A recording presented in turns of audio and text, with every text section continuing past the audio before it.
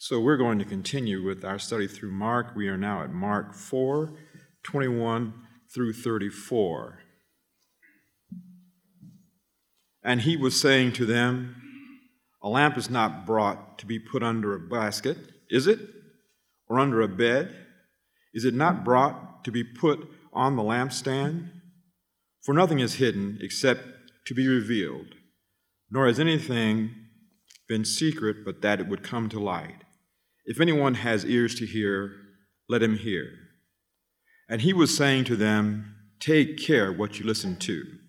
By your standard of measure it will be measured to you, and more will be given you besides. For whoever has, to him more shall be given, and whoever does not have, even what he has shall be taken away from him." And he was saying, "The kingdom of God is like a man who casts seeds upon the soil. And he goes to bed at night and gets up by day, and the seed sprouts and grows. How, he himself does not know. The soil produces crops by itself, first the blade, then the head, then the mature grain in the head. But when the crop permits, he immediately puts in the sickle, because the harvest has come." And he said, "How shall we picture the kingdom of God, or by what parable shall we present it? It is like a mustard seed, which, when sown upon the soil, though it is smaller than all the seeds that are upon the soil, yet when it is sown, it grows up and becomes larger than all the garden plants, and forms large branches, so that the birds of the air can nest under its shade." With many such parables he was preaching the word to them, so far as they were able to hear it. And he did not speak to them without parables, but he was explaining everything privately to his disciples. May the Lord add a blessing to the reading and to the hearing of his holy word. I had never heard that song until Zach and Becca introduced it to us, but that could almost be sung every Sunday. Is that not the perfect prayer of exactly what we're wanting God to do? I mean, I need to find a good track for my quiet times every morning and just hit play on that to get my heart and my mind of this is why we come to the Word, this is why we gather, this is why we sit at the feet of our Lord's teaching as recorded in His inspired Word. And it's good to have the chins back, I just now noticed. Welcome back. Merry Christmas. After our men's study yesterday, I noticed that the prodigal son had gone missing again. And what I mean by that is the beautiful picture of Rembrandt's The Return of the Prodigal Son had been displaced by a picture of the baby Jesus, which is appropriate for this season. But even without being able to go out and looking at the image, when I say the words, the prodigal son, you know the story. You know about the selfish boy who squandered his inheritance sinfully. And when he came to his senses and returned home, he was eagerly embraced by the Father, who didn't just simply restore him as a servant, but as a son. And just the mere words, prodigal son, brings all that to our minds in an instant. Likewise, if I say the Good Samaritan, those two words are enough to bring the mind of someone that was on the road to Jericho when he was set upon by bandits and left abandoned on the road, and he was passed by the Levite and the priest, and then the Samaritan came and cared for him. Or the wheat and the tares, or the barren fig tree, or the rich man and Lazarus. Two words of a title immediately bring to mind the whole story that we can still remember today. And that's the power of the parables of Christ to communicate truths in such a vivid and a memorable and a powerful and enduring way. Now, if you remember from your Sunday school class, a parable is an earthly story with a heavenly meaning, right? When you go to seminary, they make you learn a more technical definition.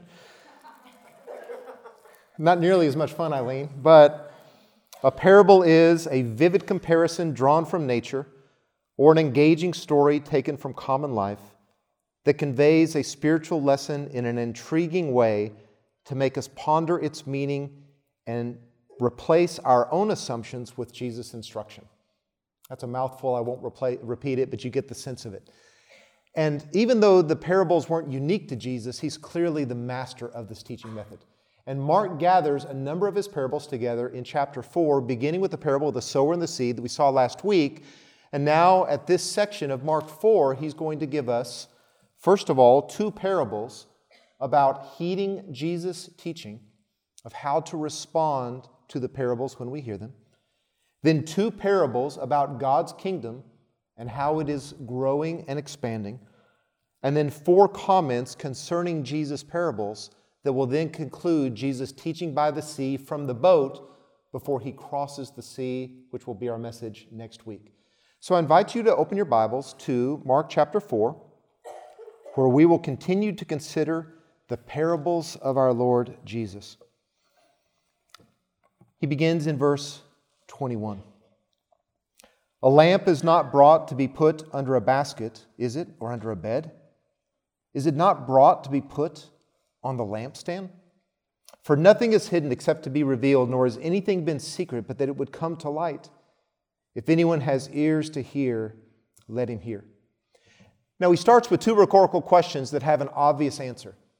If it's dark and you get a lamp, and again, don't think the big lampstand with the plug sticking out of it, but a small clay vessel that you would have put some oil in it and a wick, and in a dark place, you would have set it on a high spot to give light to the entire room. The whole reason for getting a lamp out in the first place is it's dark and you need light, and it'd be foolish to obscure that light. This last week, my wife and my aunt were recovering some chairs, and my wife asked me for a flashlight to be able to find some screws. So being the dutiful husband, I hopped up, ran to the closet, grabbed the flashlight, brought her to her. But if I then put it under a bowl or shoved it under the couch, she wouldn't have been as much puzzled as displeased, because the whole reason she asked for a flashlight was to be able to see what she was looking for. And likewise, the whole reason we bring out a light is because it's dark and we need illumination. And what Jesus is saying is, He is the light of the world. And the whole reason that God has sent Him into the world is because there were hidden things that need revealed, there were secret things that need explained, and the reason that He didn't just remain an obscure carpenter in Nazareth, the reason that He has this itinerant ministry, the reason He's going out to the crowds and speaking publicly is God has a revelation that people need to hear. That there is good news that was anticipated in the Old Testament that now needs to be clarified. That there were prophecies of a coming Messiah that were given and added layer upon layer, but didn't become very specific until they became personalized in Jesus Christ. And people who had grown up under the law to teach them that they couldn't obey the law, that they needed to be saved by grace through faith, now needed one to come and to preach that message to them clearly and repeatedly and vividly. And ultimately we know that God is going to set the lamp of Christ on the lampstand of the cross. And it's going to give the glorious light of God's grace into darkened heart around the globe, right? So Jesus, the reason He's teaching parables, the reason that He's come, the reason that He's preaching is God is trying to tell us something that we need to hear, which gives us the exhortation, you who have ears, hear. God has given us 2 ears so that we would listen. I had a friend who got a job at the Denton State School training new employees. And there was this large gymnasium-like area that they used for storage, and they would set up chairs, and he would teach the new employees how to be respectful of the clients, how to follow all the policies, how to handle crises, and important matters for them to perform their jobs. And on one particular day, this person, who wasn't paying attention anyway, got up from his seat, went to the back wall, pulled down a mattress, and laid down full on it and closed his eyes. It was the most glaring, all of us have had taught where people weren't paying attention, they were on their phone, they were doodling or something, but probably none of us have had someone actually go down, grab a mattress, and take a nap in the midst of his teaching. But that's what this brother did. And now he's not going to be able to perform his job. He's not going to be able to care for his patients. He's not going to be able to tend to his clients because having ears, he did not hear. Or I remember when my dad was a traveling salesman in the Midwest selling farm buildings, and he got one of the first CB radios. Some of y'all know what that is. I see some nods, some laughs. For those of you who don't, that is a citizen band radio before there were cell phones, and you got to talk to other truckers or cars that had these within a certain range, and you got to sign off with cute things like 10-4, good buddy. And Dad was showing off his CB radio and trying to get one of the truckers to talk to him, and no one was coming on. And finally Dad clicks on and goes, "What's the matter? You got peanut butter in your ears?" And I still remember that. I was probably 8 years old. I remember Dad asking the truckers if they had peanut butter in their ears. But the whole thing is, if you got a radio, use it. Talk to me. Listen to me. And Jesus is saying, God is trying to speak to us. He has important things to reveal to us. There are eternal mysteries, literally, that we need unraveling. And so as we listen to these stories, they're not just memorable stories. They call for us to respond by taking very careful heed to what it is that we're hearing. It's not enough to go to the doctor if you don't listen to his advice. It does no good to go to school if you forget it as soon as you take the test. You have to heed. Don't just hear, but heed, said Jesus, because those who do will be greatly blessed, and those who refuse will suffer greatly, which is the point of his next parable. Look in verse 24.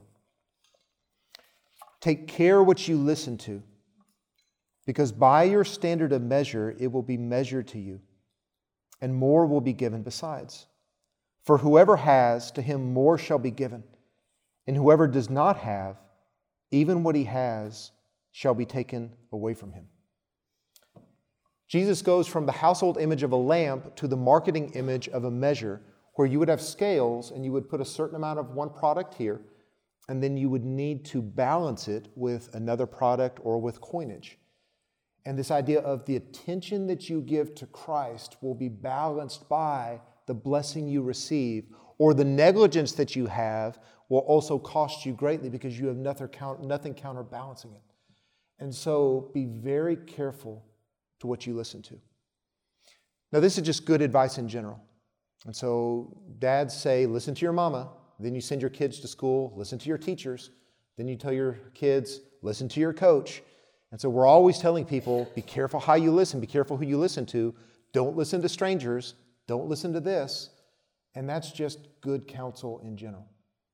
I remember a woman talking to me once. She had asked me to do her funeral and was recounting the story of her life.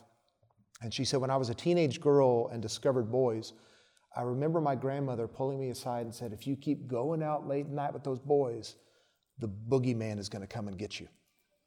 And then she said, and boy, was Grandma right. I still get chills hearing that when she said, boy, was Grandma right.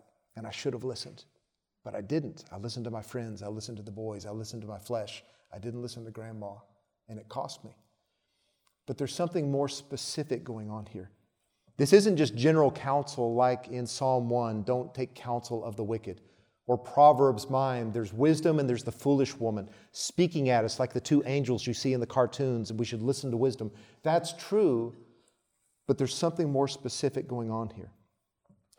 What Jesus came to preach was the kingdom of God.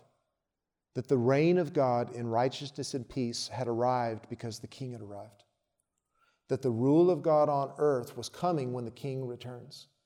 And therefore, if you remember that first gospel message when we were in Mark chapter 1, that Jesus was going forth saying, the time is fulfilled and the kingdom is at hand, and therefore, repent and believe in the gospel. There's two things you need to know. The time is fulfilled. Everything that God had been anticipating, it's here. We're waiting no longer. The Messiah has arrived. And the kingdom of God is at hand. And you need to enter into that kingdom by swearing allegiance to that king. And to do that, you need to do two things. You need to repent of your sin. You need to acknowledge that I've not obeyed God very well. And I have worshiped other gods. And I have not been a perfect person. But I'm ready to acknowledge that. I'm ready to admit that. I'm ready to confess that. And then to believe in the good news that God made all that okay through Jesus Christ. That the whole meaning of Christmas is God becoming a human being so that taking on our nature, He could live a perfect life, achieve the perfect requirements of the law, and be the perfect righteousness that God requires for entrance into heaven. And that as our substitute, He could die on the cross as the penalty for our sin so that anyone who would ask Him to save them, He will. All of Christ's righteousness transferred to us. All of our sin transferred to Christ so that on the cross we could be reconciled to God, and we don't have to do anything to earn that, merit that, warrant that, achieve that. We just have to receive that. And to say, yes, Lord, I'm a sinner. Would you save me? Jesus, have mercy on me, a sinner. And when we do, when we have that, so much more is added to us. right? That then we receive a new nature. Then we receive the Holy Spirit who indwells us and conforms us to the image of Christ. Then we are sealed by that Spirit for salvation. Then we receive a new family in the body of Christ. Then we receive eyes to hear, or eyes to see and ears to hear the word of God spoken in His word. Then we have the hope of heaven. Then we will have a new earth someday. Then we have a resurrection to anticipate in a body that will never get sick or age or decline. All of those things are added to us. Peace, joy, hope, life, regeneration, transformation, salvation. When you have this one thing, when you receive the gospel. If we refuse it, if we reject it, then we lose everything else as well. Because everything else is going to fade away. Our bodies decline. I'm listening to a book by a gentleman named Bill Bryson called The Body, a Guide for Inhabitants. And it's just this fascinating look at the miracle of our body. And I'm on the chapter on skin, which sounds a lot more fascinating than it may seem. And one of the things that he talks about is all of our skin that we can touch and see has already died, is all ready to flake off into dust that will vacuum up or wipe off. That we carry about ourselves, quite literally, a deadness and a reminder that we're not immortal. That every time there's dust, every time there's flakes, every time there's hair falling out, that's a reminder of our mortality, that we're not going to live forever. And this world is going to go away. And all of our achievements and all of our possessions are going to be forgotten and go to somebody else. And if we neglect the gospel, we lose everything. That if for the sake of Jesus you're willing to forsake the world, you get the world to come and the best of this world also. If you reject Jesus, then you lose this world and you lose the world to come. It's a terrible deal. It's a tragedy. David and I had a roommate in college who got married, Rusty. And at Rusty's wedding, Rusty was studying petroleum engineering. And the pastor who did the ceremony held up the ring as the token of what they were about to covenant. And he said, Cheryl, this ring that Rusty's about to put on your finger is not only a sign of his fidelity, but that you are entering into possession of all that he owns and all that he will ever possess. And Cheryl turned and looked at the audience and gave a big wink and a big smile. I got the petroleum engineer. It's all mine. It's all mine. But it's all hers only if she takes Rusty as her husband. If you spurn the husband, if you walk away from the altar, then you lose the husband and you lose all of the husband's possessions. God has offered us to be the bride of His Son. The gospel is a proposal where the Father says, will you have my Son as your lawful wedded husband? And we either receive that or we reject that. If we receive Christ, then all His inheritance is ours also. We become co-inheritors with Christ. But if we reject Him, then we lose everything as well in this life and the world to come. Jesus says this, if anyone wishes to come after me, he must deny himself and take up his cross and follow me. For whoever wishes to save his life will lose it. But whoever loses his life for my sake and the gospel's will save it. For what does it profit a man to gain the whole world and forfeit his soul? What does it profit a person to gain the whole world and forfeit your soul? Or what will a person give in exchange for his soul?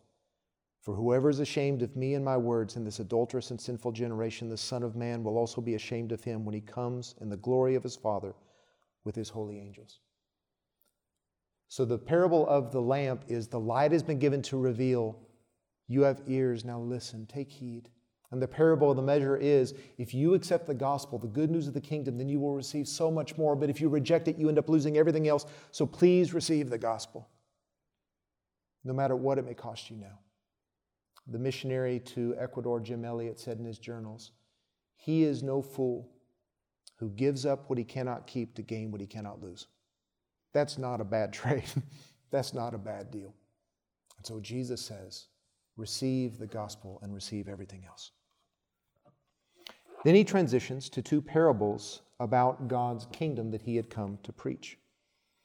He says in verse 26, "And he was saying, the kingdom of God is like a man who casts seed upon the soil. And he goes to bed at night and gets up by day, and the seed sprouts and grows, how he himself does not know. The soil produces crops by itself, first the blade, then the head, then the mature grain in the head. But when the crop permits, he immediately puts in the sickle, because the harvest has come." Now, the kingdom of God is the rule of God, the righteous reign that is anticipated in the coming of Christ, inaugurated, and then consummated when Christ returns. And it begins with this seed of a gospel presentation, of a gospel proclamation, of Jesus on the seashore, or the apostles on a preaching tour, or their disciples sharing the gospel, or us talking to a family member at Christmas about the good news of God opening up his kingdom to any who will receive his Son. And once that seed is cast, it goes into the dark, and now miraculous, mysterious things happen that have nothing to do with us. Look at some of the ways he describes it. We cast out the seed, we go to bed at night, we get up, and the seed sprouts and grows, how he does not know.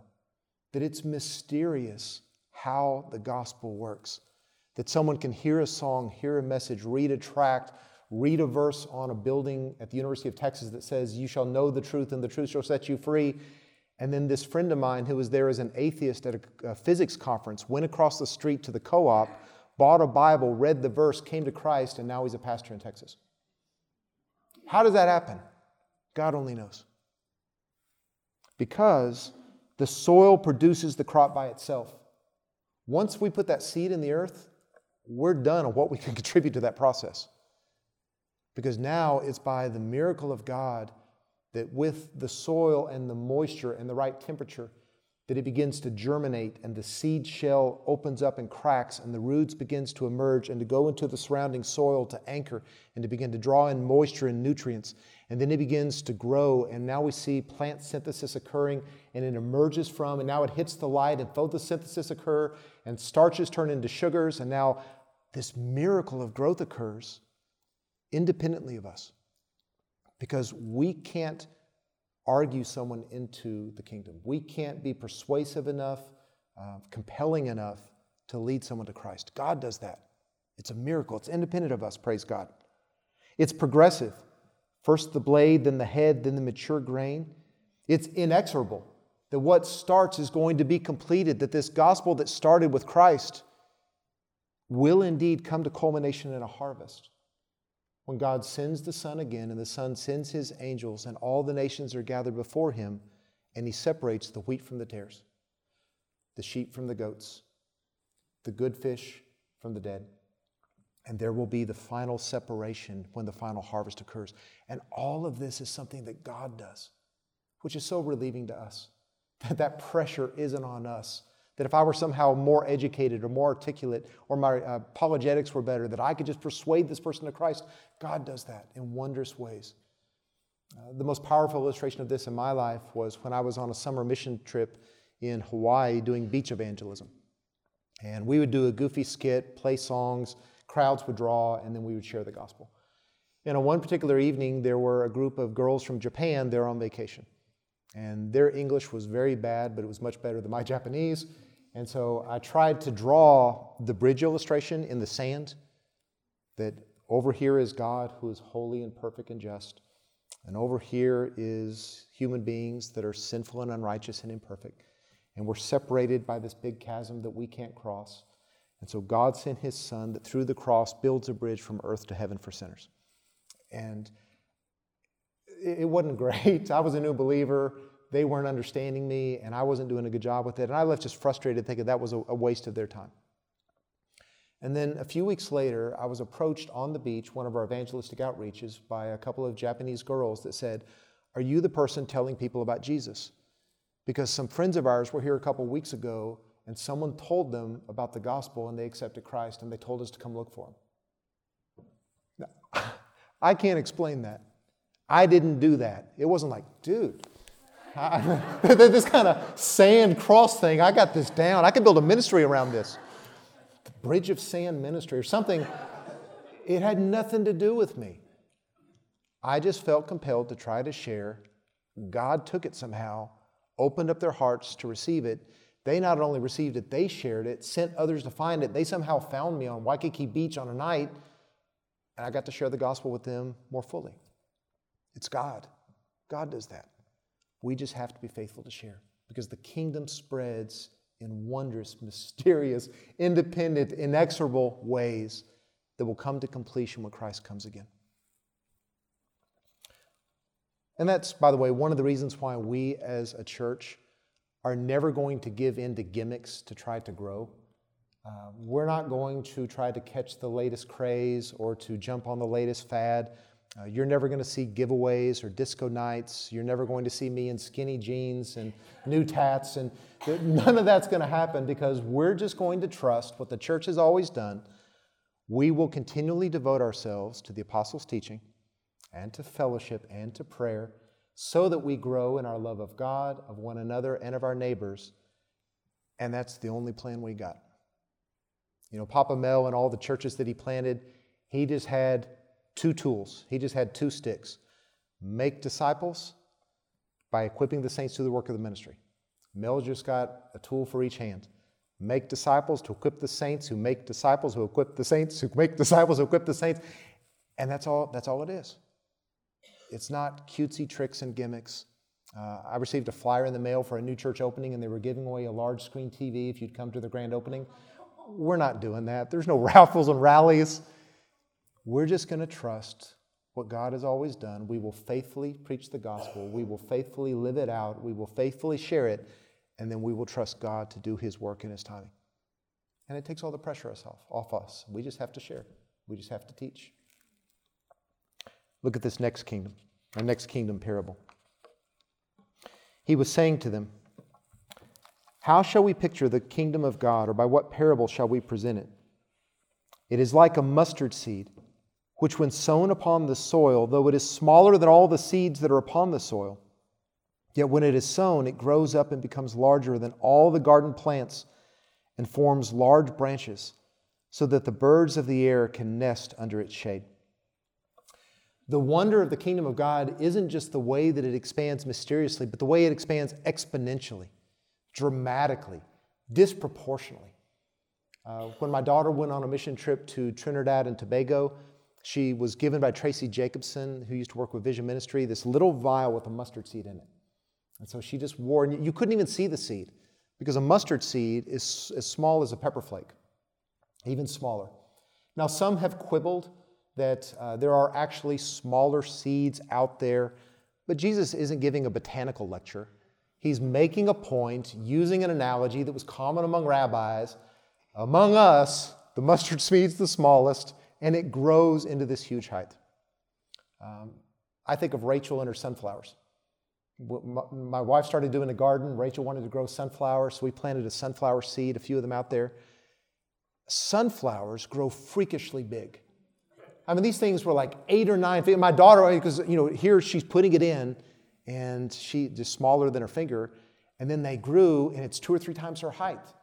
And it was this wonderful illustration of exactly what he's talking about. Or those of you who came out with the lawn ministry yesterday, picked up a few thousand of these things, of these acorns, that you put one of these in the ground, and in God's wondrous ways, these can grow into an oak 40, 60, 80 feet tall, that then produce thousands of these, that then can raise other oaks.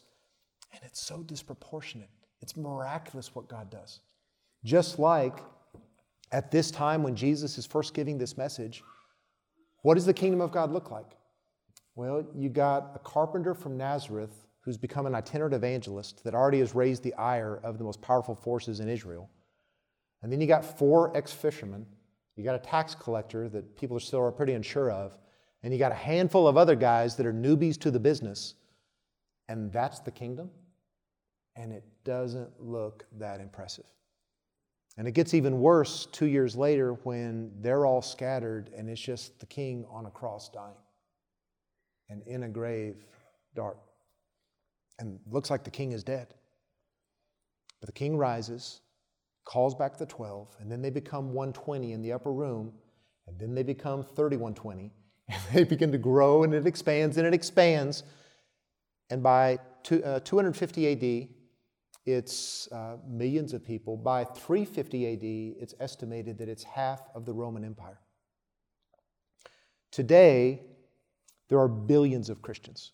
There's a fascinating book called The Next Christendom, written by an author named Philip Jenkins, now at Baylor University.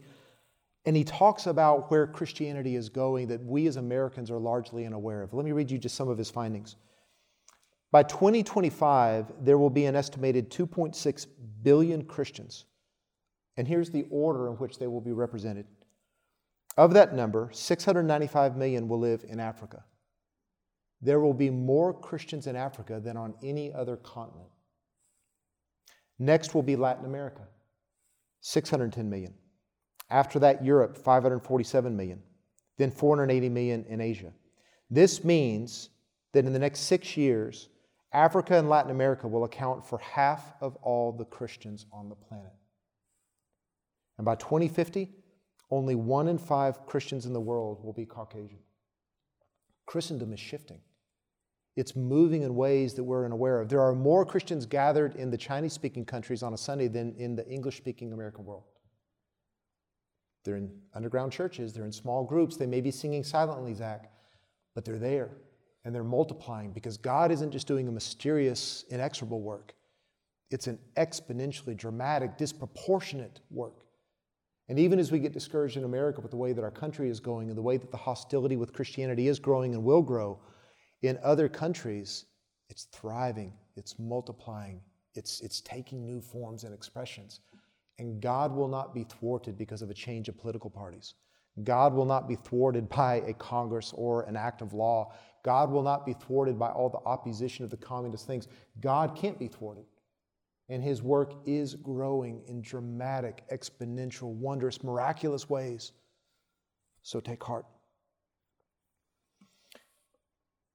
And then Jesus concludes with 4 comments concerning the parables. Actually, Mark commenting on the parabolic teaching of Jesus. With many such parables, He was speaking. This is a bookend to the second verse in Mark chapter 4 that says He was teaching them many things in parables. So this is just kind of a nice inclusio. And Jesus' audiences were usually mixed. So when He went out, He had His faithful followers, and then He had the curious, then He had the interested but the non-committed, but He also had those that were already hardened in opposition against Him. And so by teaching in parables, He's able to feed those who are willing to receive, but also to not give away everything to those that are hostile. And Jesus was wise. And He calls us to be wise. That He instructed and taught in such a way that was able to accommodate a mixed audience like we need to learn how to do. Because today, if you stand up and speak anywhere, especially with all the recording that's happening and the distribution, there's going to be a mixed reception.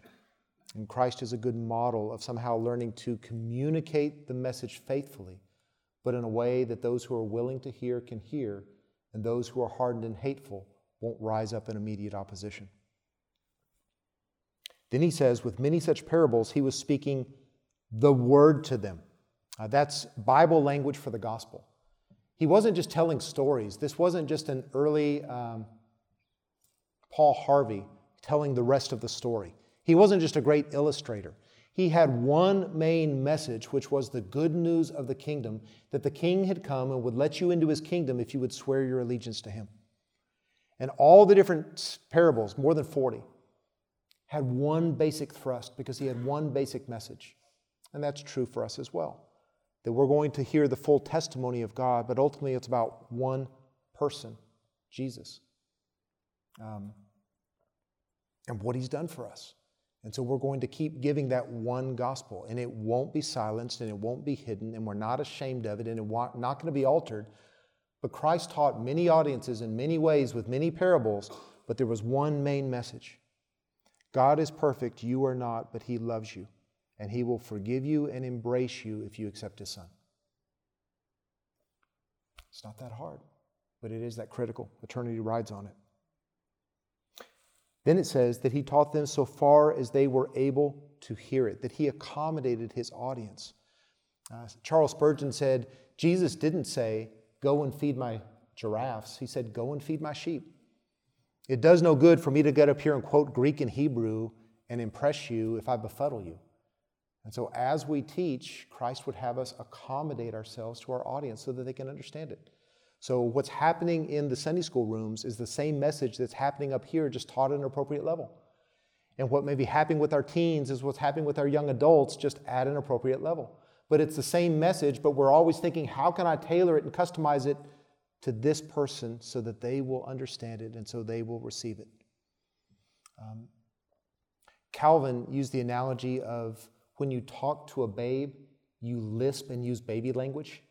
I mean, first it's just sounds, but then even in explaining things, we bend down and speak in a lower voice using simple words so that they can understand. And that's what God does for us in the Bible, is He accommodates us so that we will learn to accommodate others.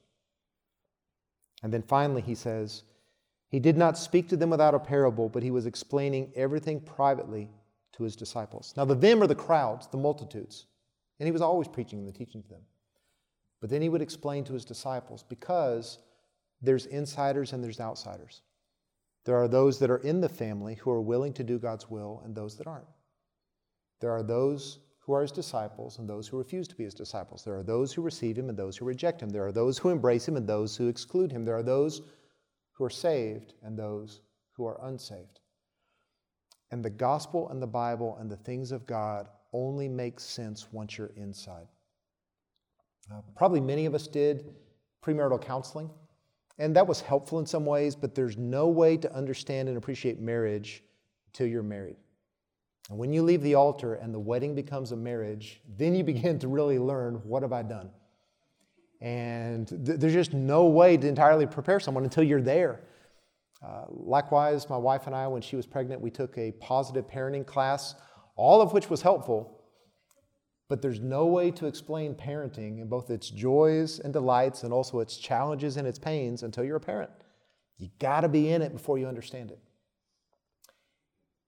And the things of God can only be understood by the children of God because only they have the Spirit of God that open their mind to the things of God that are spiritually appraised.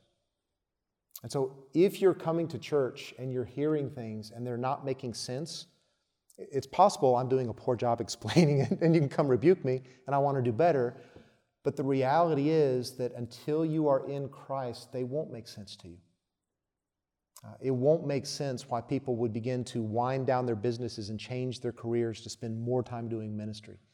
It won't make sense why we would voluntarily give up our money to aid organizations and other people. It won't make sense why we spend so much of our time with one another and enjoying the fellowship of the saints until you're part of the family.